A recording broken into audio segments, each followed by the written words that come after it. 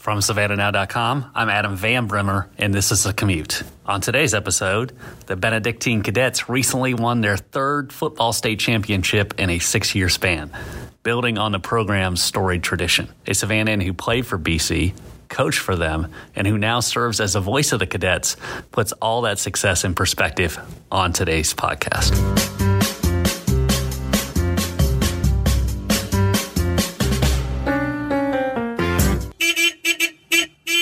We are a week removed from BC's 35-28 victory over Columbus Carver High School in the Georgia Class 4A state title game, and the Cadet faithful are still reveling in that win. Pat Rossiter, who for the last 15 years has served as the public address announcer for BC home games and whose BC connections go back to before he was born, is our guest.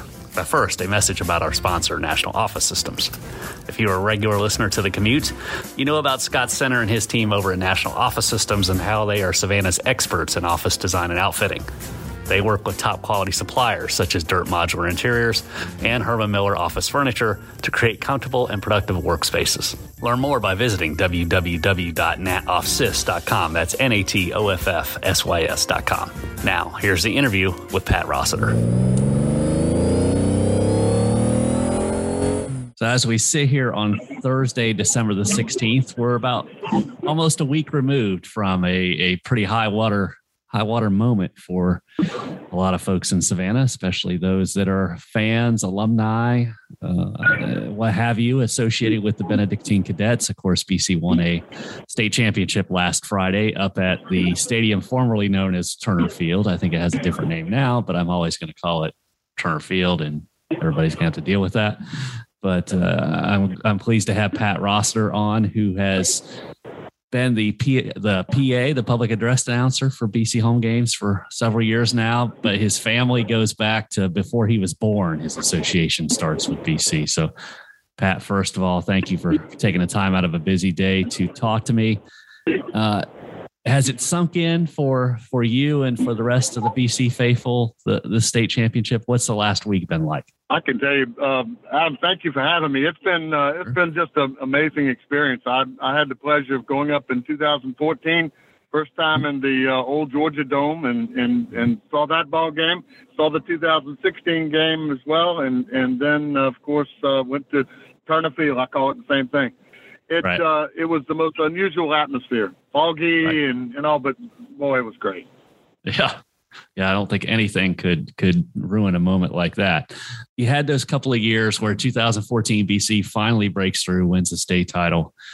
2 years later, you get another one. And then there was a little bit of a, for lack of a better word, a drought. I mean, the team was still doing really, really well. It just wasn't winning state championships. What did this title run in the context of getting it going 5, 6, 7 years ago? How do those three tie together? What's the experience been like? Well, I think the key to this is Danny Britt and the staff, and of course you've got to have good players. So don't get me wrong, but the buy-in on all the folks, the students, the players, the parents, the grandparents, the subway alumni, so to speak, using Notre Dame, because we had a subway, we'd all get wet. But anyway, the main thing that I see is that this has been building and building and building. I've had the pleasure of doing the PA for 15 years now for BC, and that's just a lesson to be learned from that is never tell a Catholic school you do something one time, because that was 3 championships later. But the great thing is that you can just see the pride in all that. So watching that student section Saturday in Atlanta was amazing. They waved the BC flag on each side, had the American flag. Those kids waved those flags for 4 quarters. They were waving at the beginning. They when the team brought them out, they waved them the whole time. And I'll tell you what, it was amazing. I'm in that stadium, and who do I bump into? Steve Kelly. We know Steve Kelly from the University of Georgia's national championship game. Sure. He played in that ball game against Notre Dame. Steve Kelly was there to see the Cadets. Andrew Province, All-American from South Carolina. He was there. And it was just amazing. Saw 2 of my nephews and their son, one of the boys' sons. And you know, it was a family affair. people that in Savannah that are Benedictine alumni, or you may not know Benedictine alumni, but it was such a cross-section of folks. I mean, Stratton Leopold, I saw Stratton and talked to him for a little bit. It was amazing to see the degree of support that was there. And it's been building and building and building. And if you go to the campus of BC, you'll see what started after the 2014. That's that athletic facility. You see it's come on to phase 2, and now hopefully the stadium will be finished in the next 2 years so I can design a press box. Anyway, but it's just amazing. And I'll never forget that in my younger days, I was starting Richmond Hill's football program as head coach there. And Coach Russell was starting at Georgia Southern about the same time. And I happened to run into Dr. Lick. And I asked Dr. Lick, I said, Dr. Lick, why did you think a football program was so important there? And he told me something that was very interesting. He said, the research money follows the football money. And I did not think about that. But that is the truth.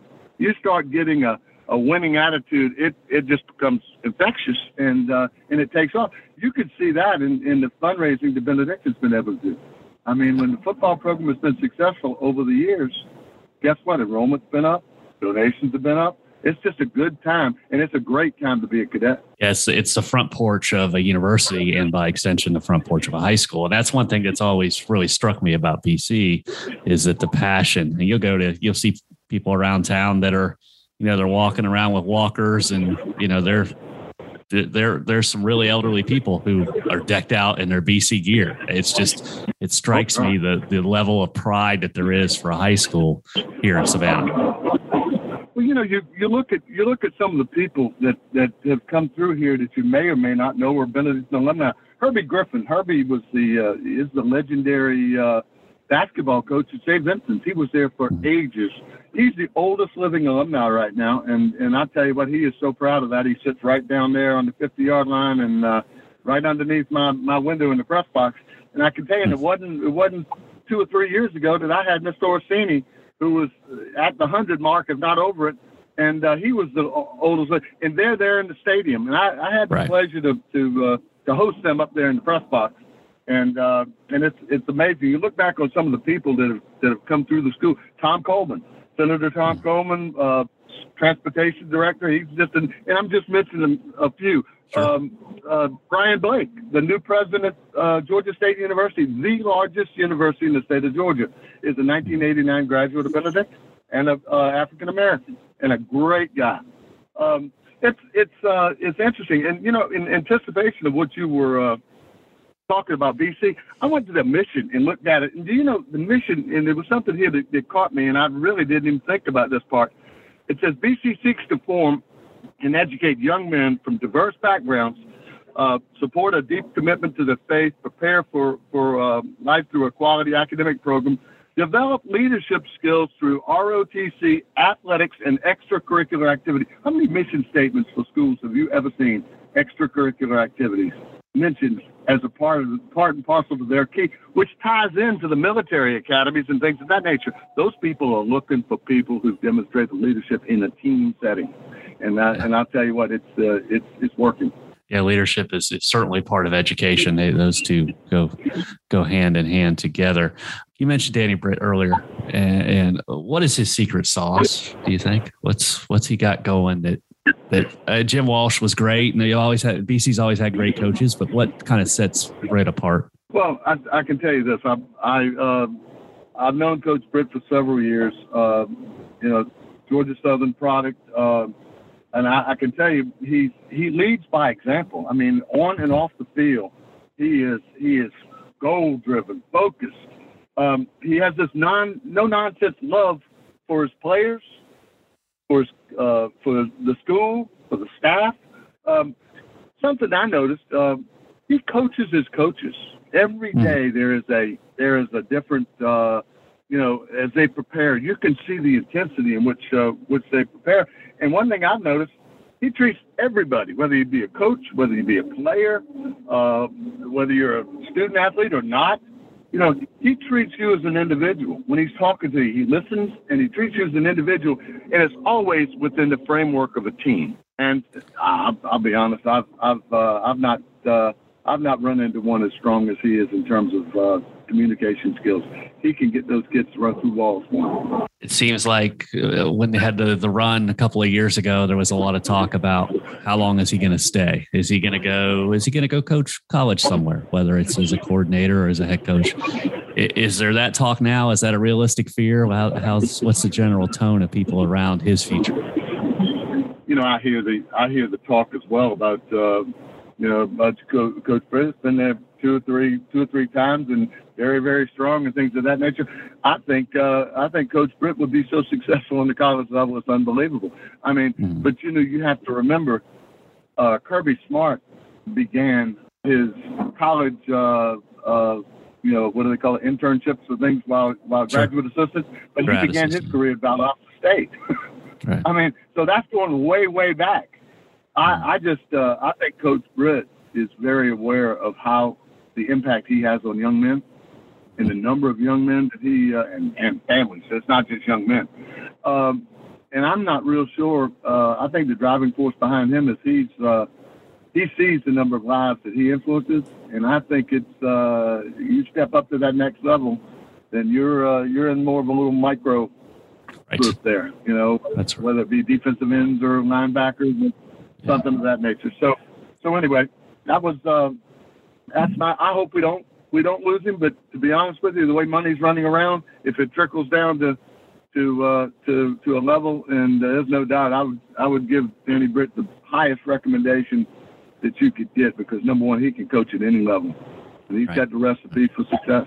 Let's tie up this season a little bit. I know the season started 0-2, finished winning, I think 13 or 14 games in a row. Obviously, the competition those first two games was pretty high level, but did you see a evolution, a maturity, and improvement in this team over the course of the season? I did, and when the season began, I mean, I can remember the 2014 and the 2016 and the 2021 season all had one thing in common. They started off with either the offense or the defense being stronger, and the other one having to mature a little bit. I saw the same exact thing this time. That game that we played against the University of Miami, I mean, Christopher Columbus High School out of Miami, you should have seen that team, Adam. I'm telling you, they were huge, and they were really, really good. We stayed toe-to-toe. We got down 2 touchdowns to them, and I was so proud of the way they fought back and made that a ball game. And at that point, I started saying, wow, this team might be a little bit ahead of some of these other teams that I've seen over the years. And sure enough, same thing. I remember the 2014 game with they had Stevie Powers. Stevie Powers was the quarterback, and he went ahead and guided that team. And it's a lot easier to guide the team when you got Brad Stewart at receiver. That's true. So I'm telling you, two quality young men, and there were many others on that team. Don't get me wrong. But I mean, many other guys that really, contributed there. So, excuse my phone. That's just anytime I get a text message, I'm afraid that stupid thing's going to go off. So anyway, the key factor is watching a team over the years. And I'll be honest, adversity hit when we went over to Buford and lost to a real good Buford team. Right. I mean, as you can tell, they went through the season and did extremely well. And so that was not a fluke. They were a good football team. So, coming back off the mat, I mean, the difference with this team, they can take a punch. That's what I noticed. And I even wrote that phrase down, because they can take a punch, and it's no doubt that they got better every game. And I don't know they have an uncanny ability for peaking at the right time. Last year they finished to Jefferson, I believe it was last year, and they didn't get but they got into the state playoffs again, and were basically one or two plays away from being right in the hunt last year. So I mean, it's amazing, but those kids never took their eye off that goal or the prize, and it's amazing to watch them mature. The crazy thing is, other than having a program, if I see them out of number, out of uniform, hell, I can't recognize half of them. But it's funny. The minute I walk somewhere with them and my voice goes out, they all turn and say, "That's him." They know who you are. That's him. That's right. They recognize the voice. But it's funny. It works in a double-edged sword that I don't know. I can't recognize a lot of those kids unless of course I've met them, outside of the process. But then it's been a tremendous experience, and I see great things happening. The Gerner young man, Holden, unfortunately I was working, so I couldn't go to his signing yesterday, but Holden is a class act. But I will tell you, his brother Carter did a heck of a job leading us in 2016. Right. So I mean, that's amazing. And I also had the great pleasure of coaching their daddy when I was teaching at BC from how about that? In the early 80s. And that was amazing to go back to your school and be able to coach. And I coached under the man I played for, Jim Walsh, and got to coach with Tommy Brennan and Tommy Cannon and all. And the one thing that gets me is the coaches that have been over there, the assistants and all, a lot of alumni have been involved in the athletic program and are to this day. And it's something. AJ DePhillips, offensive coordinator. AJ and my son played ball together. I will tell you this. That was the most masterful football game I've ever seen called in Atlanta Saturday. They used a play that Maris used against us to win the state championship. Amazing. And Oconee used the same play against us the week before. So it's the ability to move and change. That's amazing. Right. So Gerner moves on. Thomas moves on. We got some others that are moving on. For the future, though, you can't help but be excited, even though you're going to have new pieces in place, right? Well, I can tell you right now, I do not know this for sure, but I would guess that the heir apparent to the quarterback slot, and it'll be a competition, don't get me wrong, but the wideout that we had playing, where's number 17, Luke Krummenhoff. I think you're going to see some great things out of Luke. His brother Mac is bigger physically and all that stuff. He played defense and basically was the defensive end and did a heck of a job this year. He's moving on. His brother will kind of step up in there. A lot of young kids on BC's team will have to step in there. A lot of spots that have to be filled. But you know what? They're not rebuilding. They're just retooling. Retooling, yeah. And that's the key. That's the key to a successful. That's when you know your program's successful. When you don't rebuild, you just do. That's right. So that's absolutely right. Well, Pat, thank you so much for taking the time out of your day and filling us in on BC. It was an exciting season, and now we go through the long drought until next September, which is that's part of life. But I know for me, it's a hard wait, and I'm sure it is for you too. But thanks again for taking the time. Not a problem. Every year about July, I call Danny and say, okay, you know our deal. You can fire me if you want to bring somebody else in. He says, no, I'm not going to do it. So we always give him the opportunity to fire me at the beginning of the year to make sure I'm not a nuisance or a pest. So anyway, hey, Adam, thank you. We appreciate the coverage. The writers at the newspaper do a super job. They kind of like to come into the press box. We've had two alumni that have been spotting with me for 15 years, and that's Michael Powers and Mark Powers. They do a super job, and I appreciate everything they do, and you at the newspaper. Thanks a bunch. Thanks one more time to Pat.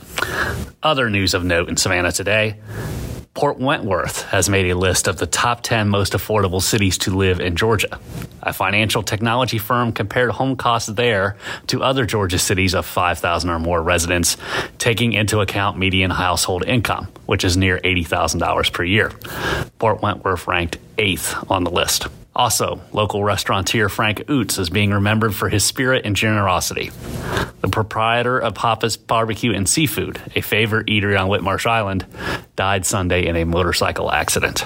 And in sports, Georgia Southern's women's basketball team won a game Monday by a score of 133-15. The 118-point differential was the second largest margin of victory for a Division I women's team since the NCAA began keeping records in 1981-1982 season. The largest winning margin belongs to another local school. The Savannah State Tiger women won a 2018 game by 129 points. The score, 155-26. Read those stories and more at SavannahNow.com, the online home of the Savannah Morning News. Get full access to SavannahNow.com and our 24-hour mobile app for just $1 a month for the next 6 months. Go to savannahnow.com/subscribe now and sign up. Once again, that's savannahnow.com/subscribe now. That's all for the Thursday Commute podcast. Thanks again to our presenting sponsor, National Office Systems. For more interviews with local newsmakers, check out the Commute archives by searching The Commute with that Savannah opinion. The Commute returns next Tuesday with a colorful and in-depth discussion about small business in Savannah with Rule Joyner, owner of 24E, an interior design business that until recently had a popular storefront on Broughton Street. Thanks for listening, and we'll talk to you next week.